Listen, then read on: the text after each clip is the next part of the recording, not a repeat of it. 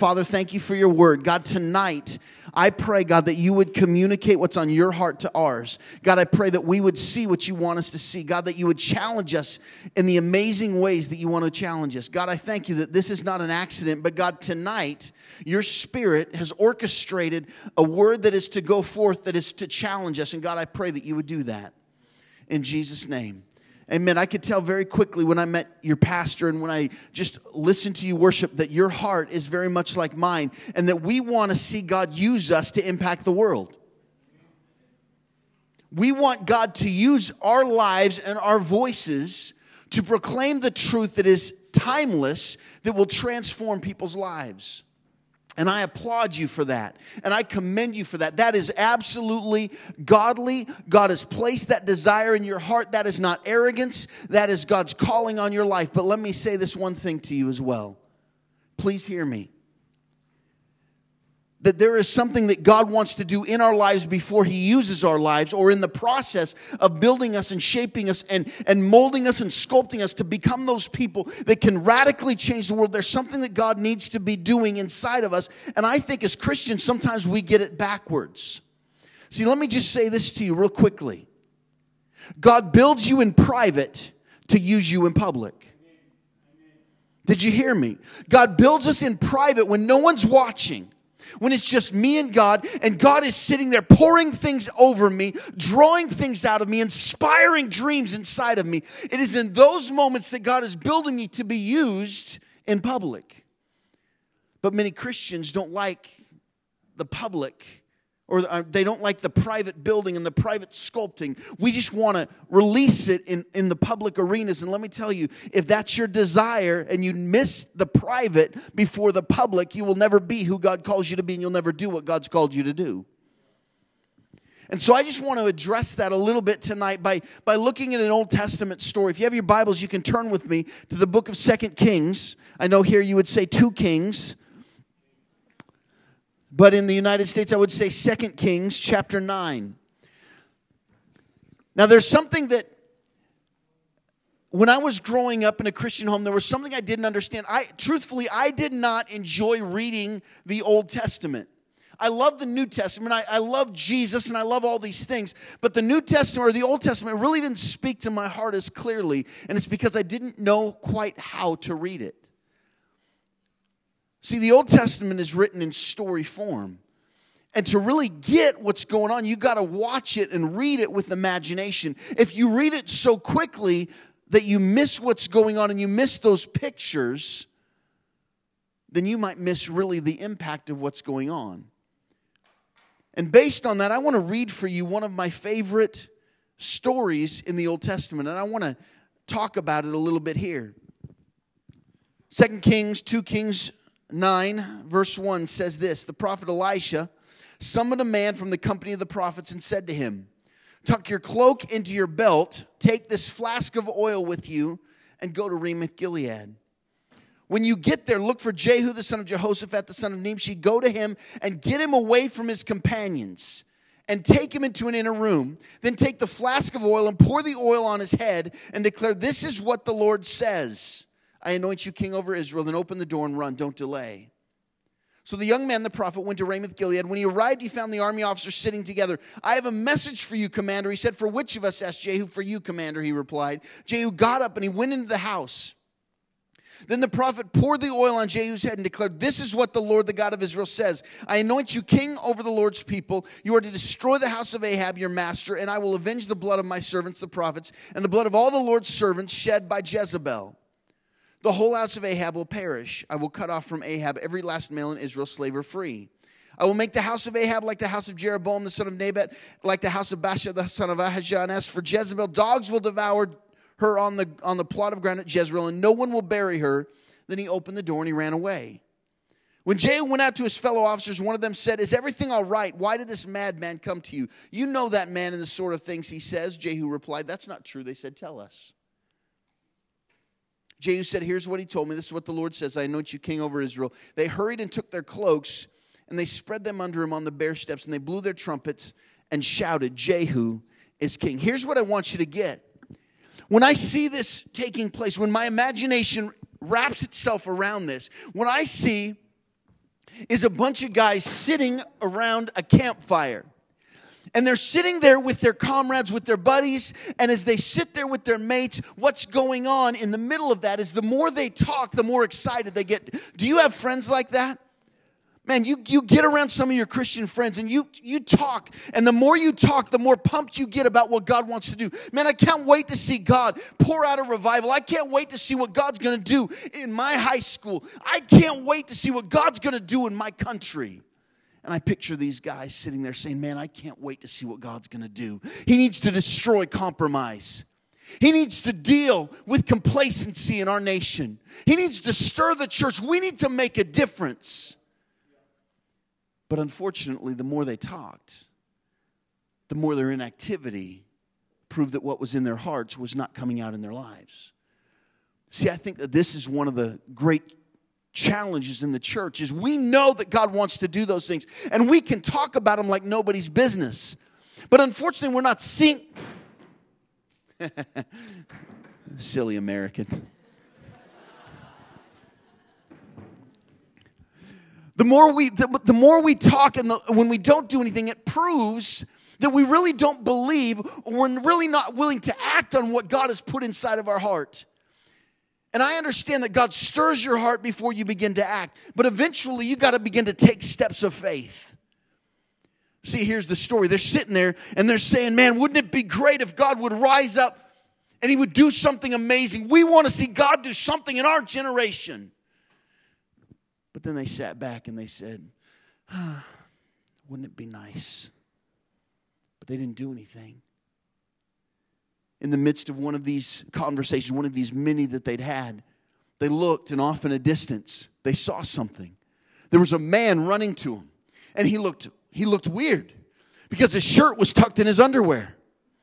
And he was carrying a big flask of oil, and he's chugging along, running as fast as he can. And they stand up and said, man, that guy just looks strange. What's the matter with him?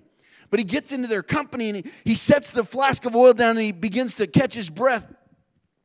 And he looks at him and he says, the Lord has a message for you. And Jehu said, for which of us? And the prophet said, for you, commander. And he says, okay, tell me what it is. See, here's the thing. As God was looking down at Jehu, as God was looking down at him, He said, I know what I put inside of him. I know when I created him, the passions and the giftings and the abilities and the influence that he has. I know what's inside of him, and he's not doing anything with it. I have to stir it up somehow. And I want you to know that God looks at you and He knows what He's put inside of you. And please understand, I'm not just talking to the few of you that agree with me. The few of you that have great dreams, I'm telling you, even the one who's most insecure in this room who would sit there and say, I haven't got anything. God has put great things inside of you. And He can use them to benefit the kingdom of God. God was looking at Jehu. He says, I need to stir him up, so I'm going to send somebody crazy to him. And so all of a sudden, this guy says, I have a message for you. And Jehu said, for which of us? And he says, for you, commander. He says, okay, give me the message. And the prophet said, I can't. And he said, wait a second, you just said that you have a message from God for me. He says, I do have a message from God. But there's one little condition. I'm not supposed to tell you what that message is until I get you away from your companions. See, if you're willing to get away from your companions for a little bit of time, if you're willing to escape from just the social aspects of your faith, I can tell you what God sees when He looks at you. I can convince you that God is ready to use you. And Jehu sat here and he said, wait a second. He said, I can stay here and I can hang out with my companions. I love that. I love the fellowship. I love the friendship. I love the corporate worship. I love this. But if I stay here, I miss out on some of the gentle whispers of what God wants to inspire inside of me. If I like the social aspects too much, if I'm not willing to get away from my companions, I'll never have a full picture of what God sees when He looks at me. So I'll go and I'll be alone. See, listen to me here. I can tell just by walking in, this is a great place to be. But if this is the only place that you ever think about God, you're missing out. You're going to get nuggets, but you're never going to get the ultimate thing that God wants to pour over you. See, because God wants to get you away. He wants to get you alone. Because when you're willing to say, you know what, my faith is not just about a gathering. It's not just about my friends. When you're willing to say it's not just about me and these people. When you're willing to say that, God, it's about me and you. When you're willing to say, God, I'll let you connect with my heart vertically, one-on-one, it's in that moment that God lights up, because he knows in that moment he can begin to inspire things in you. He can begin to pour things over you, draw things out of you, give new things to you. He can begin to do great things through you as you get alone. And Jehu said, okay, I'll go. See, and it was in that moment that God's heart lit up. Yes, I've got him right where I want him. He's willing to say, I care about this more than I care about this. I need somebody to help me out here. I need somebody to help me be a visual aid. Now, let me tell you what I'm looking for. First of all, it has to be a male. It has to be a guy. And it has to be somebody with a good sense of humor. No matter what I do to you, you cannot hit me. So no matter what I do, he doesn't look like he has a good sense of humor. He's looking at me like, no way, dude, I'm not doing it. Okay, is there anybody that's willing? Dude, you just got baptized. Come up here. Come up here. Come on. Okay, if you have anything electronic in your pockets, you might want to take them out and give them to a friend. You good? Okay. So here's the deal. I want you to stand right here. Oh, dude, I want you to stand right there. Okay. He's going to, what's your name again? James. James. James is going to represent Jehu. Okay. He's going to represent the heart of Jehu and what happened. And Jehu said, okay, I'll get away. I'll go away. And in the moment he turned around and he started to walk into the inner room, the prophet grabbed the flask of oil. He followed him in. And the moment Jehu gets in the tent, the cork on that flask is popped. And Jehu turns around and he knows what's going to happen. You're going to anoint me the next king? And he had two thoughts in his head. Like, why me? I'm so not worthy. And boy, that's a whole lot of responsibility. I don't know if I want that. I'd rather just sit in the back. I'd rather let my leaders lead. I'd rather just, kind of go through the motions. But he knew in that moment he was captivated. He stood there and he was not about to get up and leave.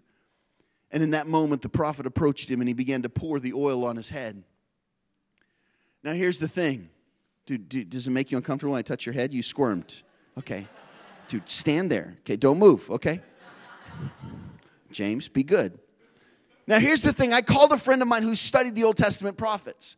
I haven't studied them as much as I would like, and so I called him. I said, tell me about it when they used to anoint a king. He said, two things are different than what we do in our society. First of all, I don't know what it's like here, but in my country, when you anoint somebody with oil, it's just a little bit of oil. Is that what you use here?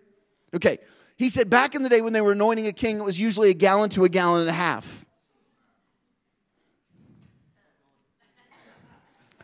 The second thing I learned was that our oil is very thin. Back then, it was very thick. It was kind of like molasses. And so Jehu stood there as the prophet poured 1 gallon to 1.5 gallons of maple syrup type stuff all over him.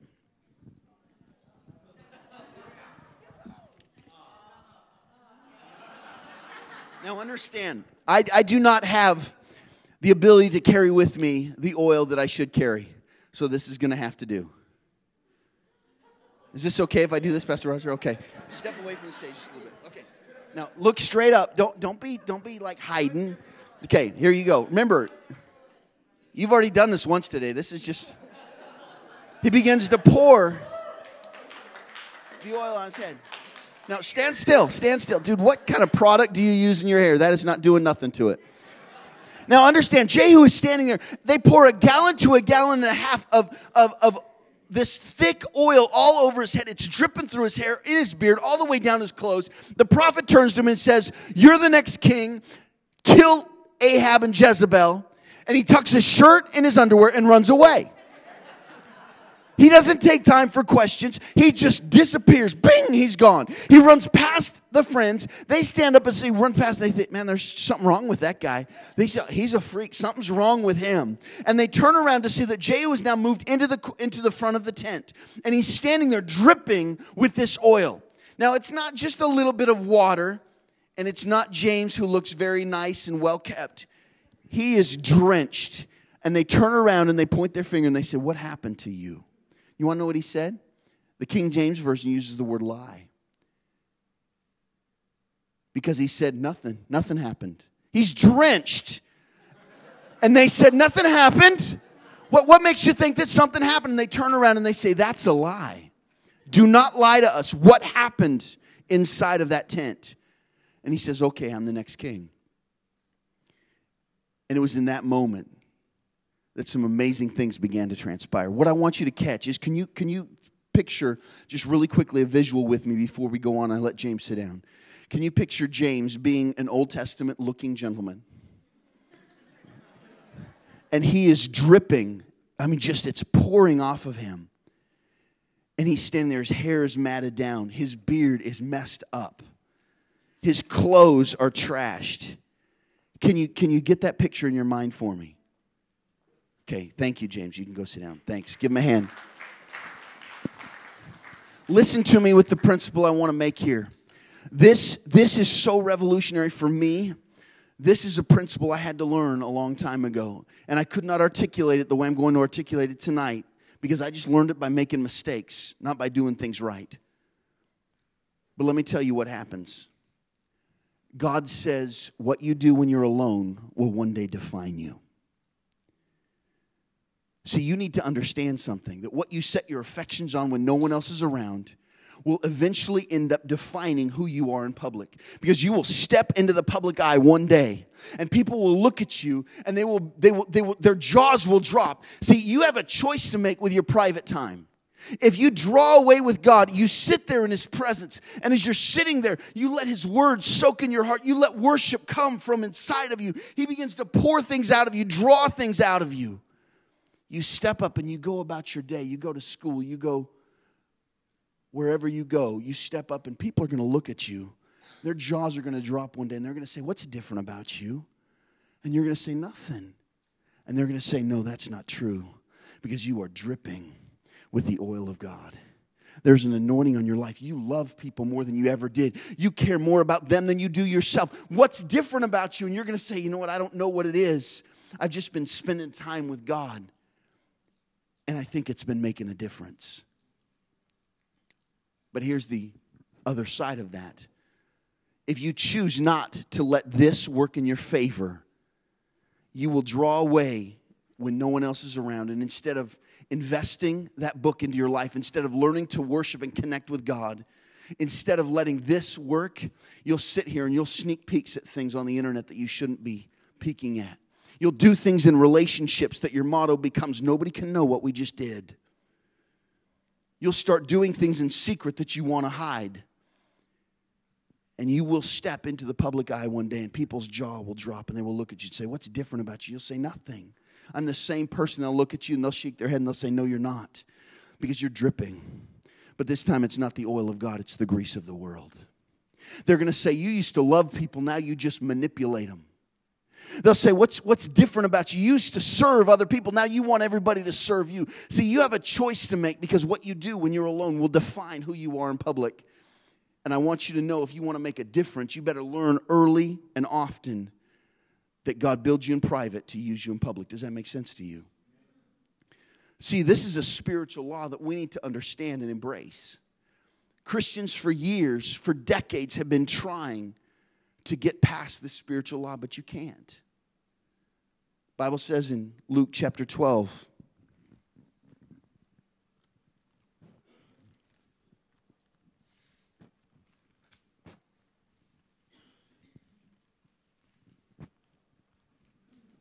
Luke chapter 12 verse 2 says this, there is nothing, everybody say nothing. There is nothing concealed that will not be disclosed, or hidden that will not be made known. What you've said in the dark will be heard in the daylight, and what you've whispered in the ear in the inner rooms will be proclaimed from the rooftops. There is nothing that is concealed that will not be disclosed, or hidden that will not be made known. What you've said in the dark will be heard in the daylight, and what you've whispered in the ear in the inner rooms will be proclaimed from the rooftops. You want to know what this means? There are no secrets. Your private life will affect your public displays. And because of that, I've decided I don't want to fight against this. I don't want to try and beat the system. I don't want to come against this spiritual law and try and prove that I'm better than it and that I can overcome it. Man, I've just decided to surrender to this principle and say, God, I want to be like you, and so I'm going to spend time with you, because I know as I spend time with you, you pour things over me, draw things out of me, inspire things inside of me. And when I step up, I'm dripping with you instead of that other stuff. See, I was not always good at figuring this out. I grew up I kind of had this motto that I was trying to get away with everything. You've probably heard the old slogan that says, if a tree falls in the forest and there's nobody there to hear it, did it really make a sound? You ever heard that? I used to live my life like that. If I commit a sin and there's nobody there to witness it, did I really do anything wrong? See, my goal was not to be pure. My goal was not to be discovered. And I thought I could fool everybody. One particular instance came with my mom. See, I grew up and I was addicted to sugar. Anybody else? You could probably tell.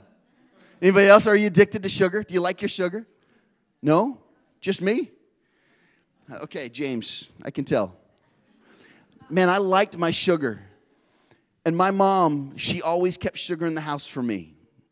I'm telling you, I liked my sugar. And one day in particular, I remember we were shopping at the market and we were going and my mom had the cart. She was pushing, she had the list, but I had the agenda. I wanted candy. And so I am going behind her. Another thing I know about my mom, though, is that if I make a suggestion, it's always a bad suggestion. She's got to come up with it or it will get shot down. So I knew if I recommended that she stop in the candy aisle, it was a bad idea. So all I did is I used, how selfish is this? I began to pray that God would allow my mom to head down. I mean, how shallow is that? I got a direct connection to the creator of the universe, and I'm praying for sugar. My mom is up and down the aisles, up and down the aisles. Pretty soon she turns down the candy aisle. I'm telling you, the hallelujah chorus, I heard it in the background. My mom never bought one of anything in her life, and when she stopped in front of those candy bars, I knew she was going to load up. And so sure enough, there she goes. There's 12. There's 15. She stopped at 18. I'm like, we got in the car, and I was thinking I was going to get a candy bar. She didn't give me one. I was thinking she was going to make me earn it. I was going to have to unload the groceries. I brought the groceries into the house. I didn't get a candy bar. Instead, she grabbed the bag that had the candy bars, and she disappeared into her bedroom. She was going to hide them from me. In that moment, I questioned everything about life. God is not good. My mother does not love me. I was probably adopted. I mean, I'm questioning everything about my life. My mom does not love me. And that night, I went to bed a very bitter boy. I'm laying in bed, and I can hear those candy bars, and they want me to eat them. They are calling out to me, and I'm laying there. Oh, I was so angry. The next morning, I'd forgotten about it. It was Tuesday morning. I got up. I was late for school, so I did what every hyperactive boy should do before he goes to school. I grabbed a handful of sugary cereal, and I jammed it in my mouth as I ran out the door. I got to school, forgot about it. On Tuesday afternoon, I came home, and nobody was home. And the moment I walked through the door, I heard the candy bars calling my name. I should have honored my parents' request. They have said many times, don't go in our room, it freaks us out. But I did not do that. Instead, I went into the bedroom and I began to look for these candy bars. I looked in the first place under the bed, nope. Second place above the closet, nope. Third place, nope. Fourth place, that's where I found it. The one place, please don't judge me. The one place that she assumed no 14-year-old boy would ever go looking. There, underneath her underwear, in the third drawer down, I heard the rustle of the wrappers. You got something wrong if you're digging through your mom's undies. Something is wrong with you. I grabbed the candy bar. The moment I grabbed the candy bar, I heard my mom, and I knew I was running out of time. I ran into the bathroom, and I ate the candy bar very, very quickly.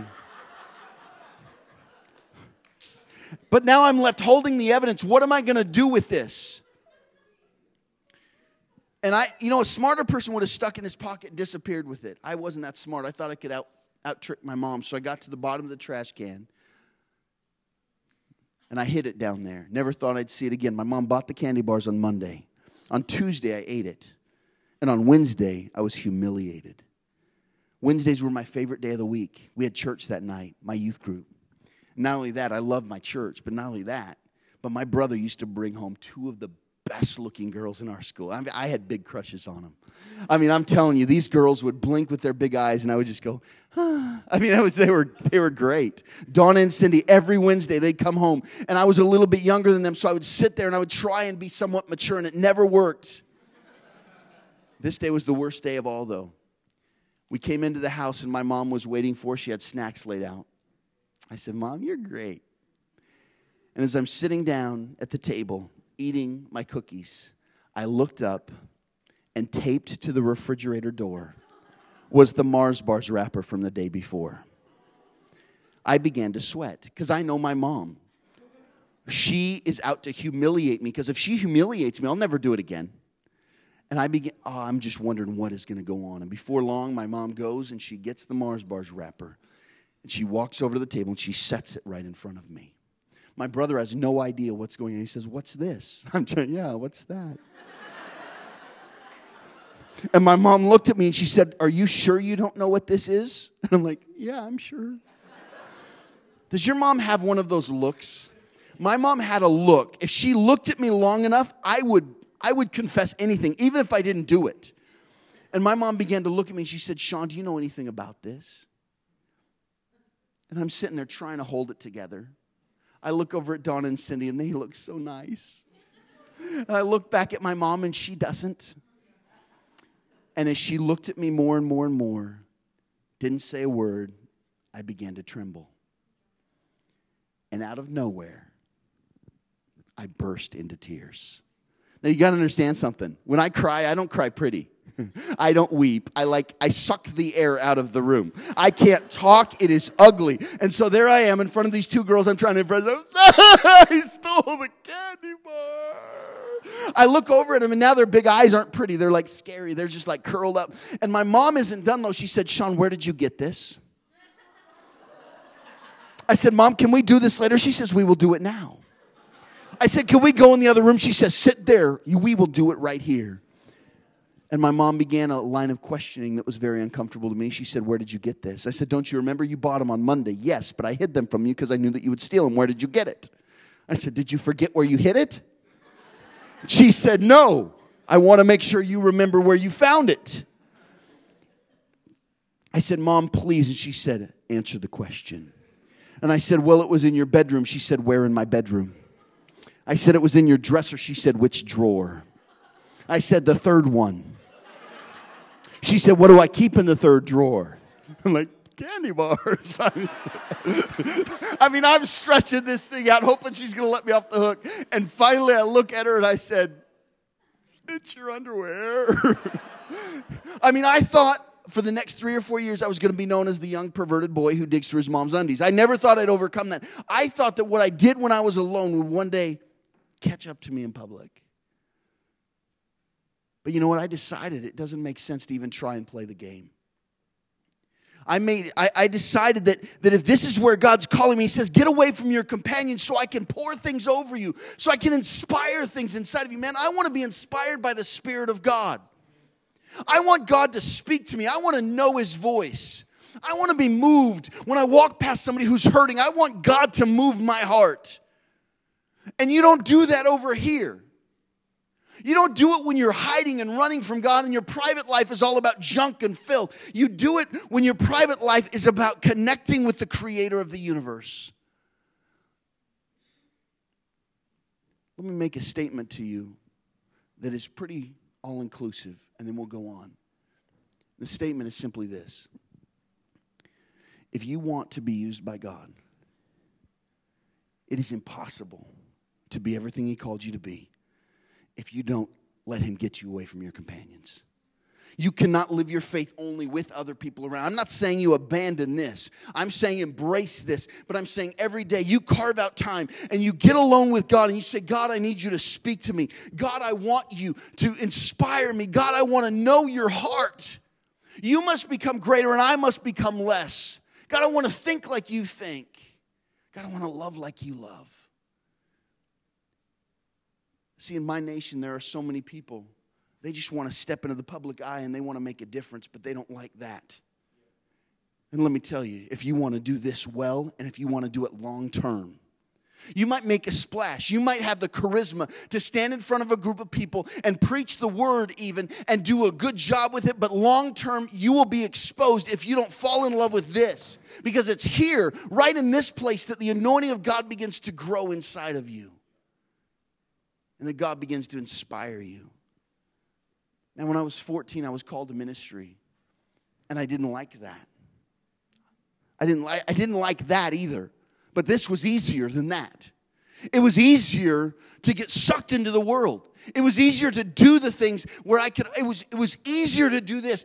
This made me hate myself. I didn't like the lying. I didn't like the stealing. I didn't like the way I was stinking. I didn't like what was going on, but I didn't know how to escape it. This was easier than this. But my determination was, God, I want to know your heart. And I'm so glad that let him discipline me so that I could hopefully step in front of the public eye and say, I'm willing, God, to be used by you. And I don't just want to be a flash in the pan. I don't just want to make it for a year or two. I don't just want to impress the people. God, I want my high school friends to look at me 25 years after I've graduated and say, you know what, he's still running the race. And you will not be able to say that if you don't fall in love with this. God builds you in private to use you in public. But there's another principle here that I want to point out to you. I love this thought. I love the imagery of the dripping because it's undeniable. I love that. It spoke to me so much when I saw that. Because you're either dripping with the good stuff or you're dripping with the bad stuff. And I want to be dripping with the good stuff. And I want people to say, what's different about you? And it's not an act. It's not a performance. It's not because you're an actor or an actress. It's because God is working inside of your heart. But even beyond this, there were some interesting things that Jehu was asked to do. He said, take care of it. He said, go take care of Ahab's family. See, Ahab and Jezebel, they represented compromise. They represented idolatry. They represented everything that was wrong. They represented in some ways complacency and all of those things because God's people had been so complacent that the enemy had snuck in a champion for everything that was immoral, everything that was wrong. And God spoke to Jehu and said, I want your life to be about taking care of complacency and conviction. I want it to be about doing away with evil so that good can reign. Now, I want you to know that there's no one life that can do that. But when we all pull together, little pieces of light begin to show up in massive amounts of darkness. And God begins to get the glory where he was not seen before. And so Jehu, in that moment, as he's dripping, he just determines, okay, God has called me to go take care of this woman who represents complacency, who represents compromise, who represents idolatry, and I'm not going to play games with it. I'm going to do it, and I'm going to do it quickly, and I'm going to do it right. So he gets a bunch of his buddies together, and he says, let's go. And I love this story. You can read it later in that chapter. He gets this group of people and they get on their horse and they start charging to go after Ahab's sons, the kings of Israel and Judah. And he's going to put them to death. And he's determined. And he's riding. See, I think the problem is sometimes when God speaks to us about putting to death some things in our life that are going to steal from us the things that God wants to do, I think we're very passive about it. And I think it's time that we get aggressive. Do you agree with me? I just want you to know, when God speaks to our hearts and he says, hey, he says, pornography is killing you. If you continue to play games with that, you're in trouble. I think it's time that we don't just say, well, I'll pray about that, but I'm going to do everything. I'm going to destroy that root in my life.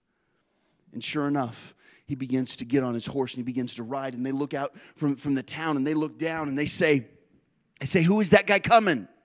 Who is that guy that's coming this way? And they turn to a soldier and they say, hey, ride out and ask him if he comes in peace. And so a soldier runs out and he meets this group and he yells out to him. He says, hey, the king wants to know if you come in peace. And Jehu looks at him and he says, what do you have to do with peace? Basically, he was saying, aren't you tired of being beat up? Aren't you tired of compromise? Aren't you tired of what they're selling? Wouldn't you rather be on this side? And here was this guy who said, you know what, I am tired of it.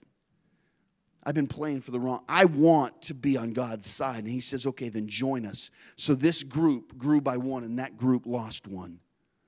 See, I think that when we look at it like this, see, sometimes we as Christians, when we're a little convictionless, when we're a little passive, we think that they like where they are. I want you to know there are people in your line of fire who don't like the team that they're playing for. They don't like being bound and addicted. They don't like being joyless. They don't like playing those games. And if somebody would just stand up with the courage to say, I know where I'm going because God's Spirit is inside of me. And if you will, inspired by the Spirit of God, not beating them up with the Bible or your religion or your theology, but you approach them and just say, aren't you tired of playing that game?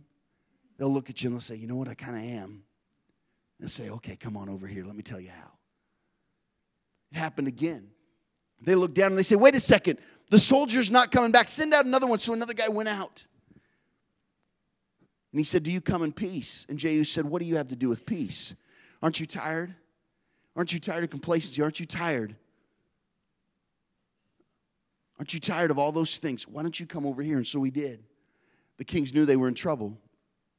So they mounted up and they began to ride out, and Jehu took them down. But then I love this part. One of the things I love about the Old Testament, are you guys still with me? Okay, I've been told I'm a little too intense for Australians sometimes. I hope that's not the case. I got to be honest with you. I said this yesterday at a conference that we were at. But people have actually, I've had Australians tell me, you're a little too intense for us. We're kind of a laid-back crowd. I'm sorry.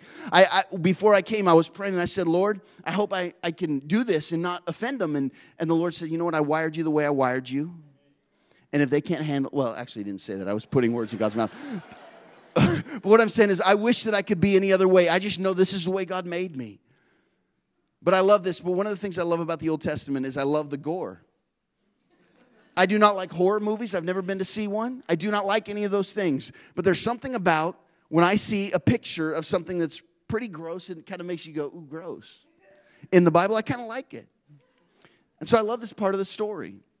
Moving on to 2 Kings chapter 9. By the way, this does not have any real spiritual application, this first verse. But I love it. Are there any guys in the room that you would agree with me that you just don't understand women? Anybody? Okay, one guy, okay. Okay, you're sitting next to a woman there. Is she okay with that? That you don't understand her? Never mind. Okay. Here's one of the reasons I don't get it, okay? Here's what it says. In verse 30, it says this. Then Jehu went to Jezreel. When Jezebel heard about it, she painted her eyes and arranged her hair and looked out the window. Now, you got to understand, Jezebel knows she's about to die. She knows that Jehu's ticked, that Jehu's on a God mission to come and take care of her. She knows she doesn't have long to live. And what does she choose to do in those moments? She puts on makeup. And she arranges her. I find that very weird. And I like the language here because it doesn't say she put on a little bit. It says she paints her eyes. And here's the moral to the story. Ladies, if you wear makeup, you will die. It's what the Bible says. It's what it's actually, even if you don't wear makeup, you will die. Let's go on. As Jehu entered the gate, she asked, have you come in peace, Zimri, you murderer of your master? I like this too. She's bipolar. Have you come in peace, you murderer? I mean, she's like, I think I talked sweet to somebody who wanted to kill me. He looked up at the window and he called it. He doesn't even answer her. He says, who is on my side? Who? 2 or 3 of the eunuchs looked down at him. Throw her down, Jehu said. So they threw her down. Some of her blood splattered on the wall and the horses as they trampled her underfoot. Jehu went in and he ate and he drank. Take care of that cursed woman, he said, and bury her, for she was the king's daughter. But when they went out to bury her, they found nothing except her skull, her feet, and her hands. They went back and told Jehu, who said, this is the word of the Lord that he spoke through the servant Elijah the Tishbite. On the plot of ground at Jezreel, dogs will devour Jezebel's flesh. Jezebel's body will be like refuse on the ground in the plot at Jezreel, and no one will be able to say, that was Jezebel. Here's the story. Oh, please catch this. Jehu drives into the town. She says, have you come in peace, you murderer? He's like, you're not even worth. Let me just tell you, it's not worth arguing. When God speaks to your heart about sin, when he speaks to your heart about compromise, don't argue. Don't justify it. Don't rationalize it. But I really like it. I want to hold on to it. When God speaks to your life about an idol in your life, do the right thing and make war against that thing. Don't let it sit there. Don't give it a little place in the corner and say, well, we'll see where it goes. When God speaks to your heart about one of those things, take care of it. Jehu says, have you come in peace? He ignores her and he looks up into the balcony. And he says, is anybody on my side? Who's with me? And 2 eunuchs who served the queen looked down, made eye contact. And he says, throw her down. And they went over to her and they tossed her over. She's beating against the wall as she's falling down because blood splatters on the wall before it gets to the horses. They trample her underground. And then she's dead and all that. Please hear this point. There are times in our life when God calls us to make war. You might be against war. In this world, let's just don't argue with me about that right now, okay? Here's what I want you to know. When God speaks to your heart, it's time that we take care of it. If you have a bad attitude and you know it and God's spoken to your heart about it, it's time that you do whatever is necessary to get rid of it. If it's pride, you begin to serve someone. If there's a sin in your life, an addiction, a habit, the first thing that you do is you confess it to the Lord and you say, God, give me strength. And then you go and you choose somebody that you trust. You pull them up close and you say, I need you to help me because I'm struggling with something. I don't know how to overcome it. And the Bible says that if I confess my sins to you, that you can pray for me and it will be broken. And I'm going to take a dramatic step because it would be better if I could hide it. I would feel better about myself if you never knew. But I'm not willing to hide something and let it control me when I know that I can be free with your help and with the Lord's help. See, if you want to be God's man or woman, there's two things that I really believe that God's speaking to us tonight, and that is, you got to let your private time build you and shape you, sculpt you and mold you. You've got to let that time when you sit down with Him just pour things over you so that His Word gets in your heart and faith rises up and you begin to get a clear picture of who God made you to be. So you're not willing to back down when God gives you an opportunity, but you're ready for the fight and you're ready to do whatever's necessary so that when you step out, you'll be dripping with the good things of God. And I want you to know there's no other way. You can't pay enough money. You can't go to enough church services to get what you can get in spending time alone with God.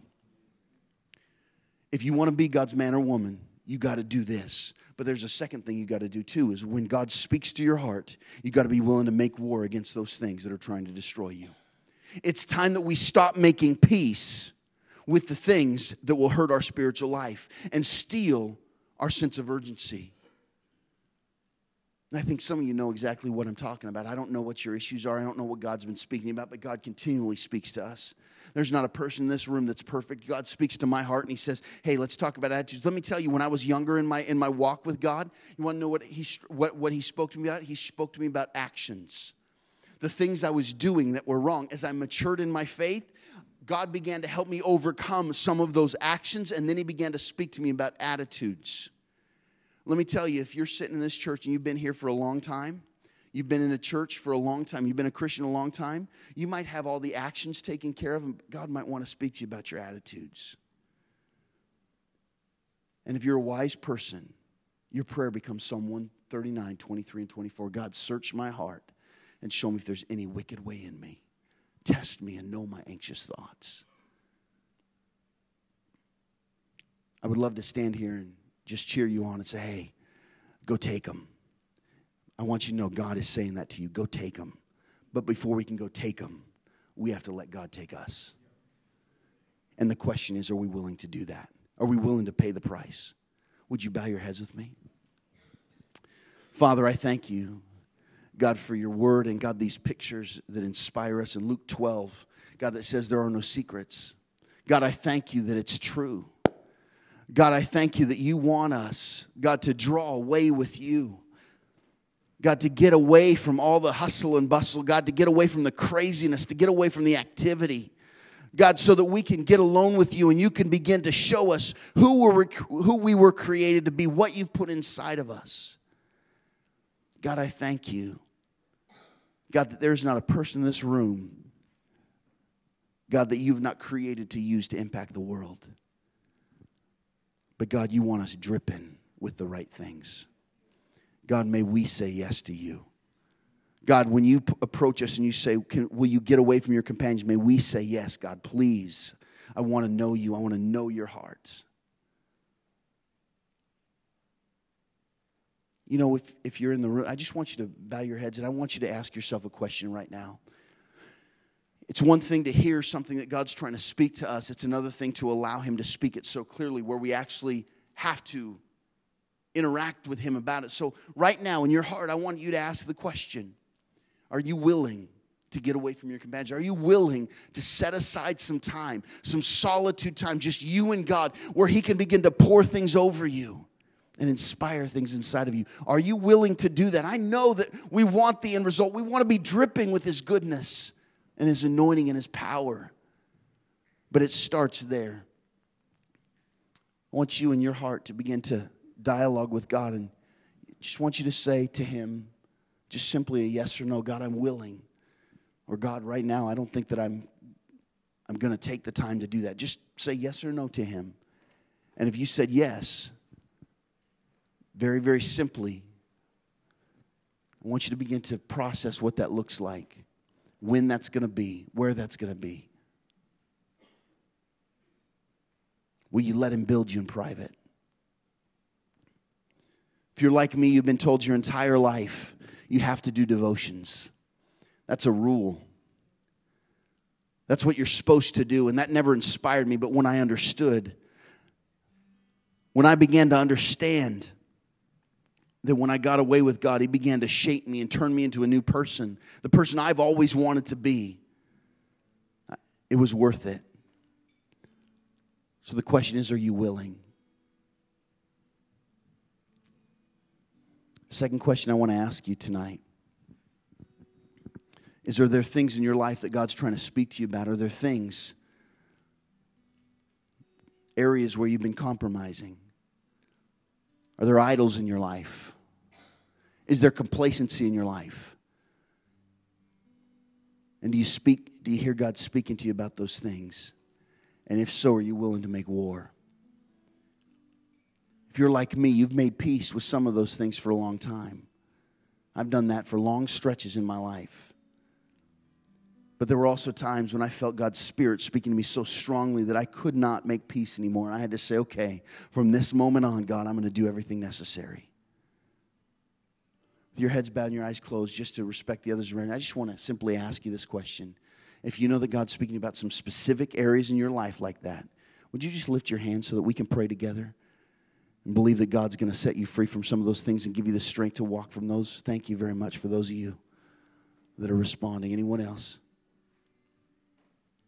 You can put your hands down. Thank you. Father, we come before you right now. God, as people that love you, but sometimes don't express it well. As people who know that you've created us to walk and talk with you and live according to your word and glorify you in the things that we say and do. And God, that's our desire. But just as Paul said, God, the things that we want to do aren't the things that we find ourselves doing.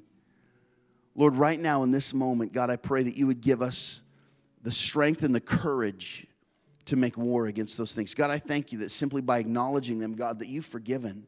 God, forgiveness is easy for you. You've released that already. There is no condemnation to those that are in Christ Jesus. But God, I pray that it wouldn't just be about no condemnation. Tonight it would be about victory. God, help us to walk free. Take whatever steps are necessary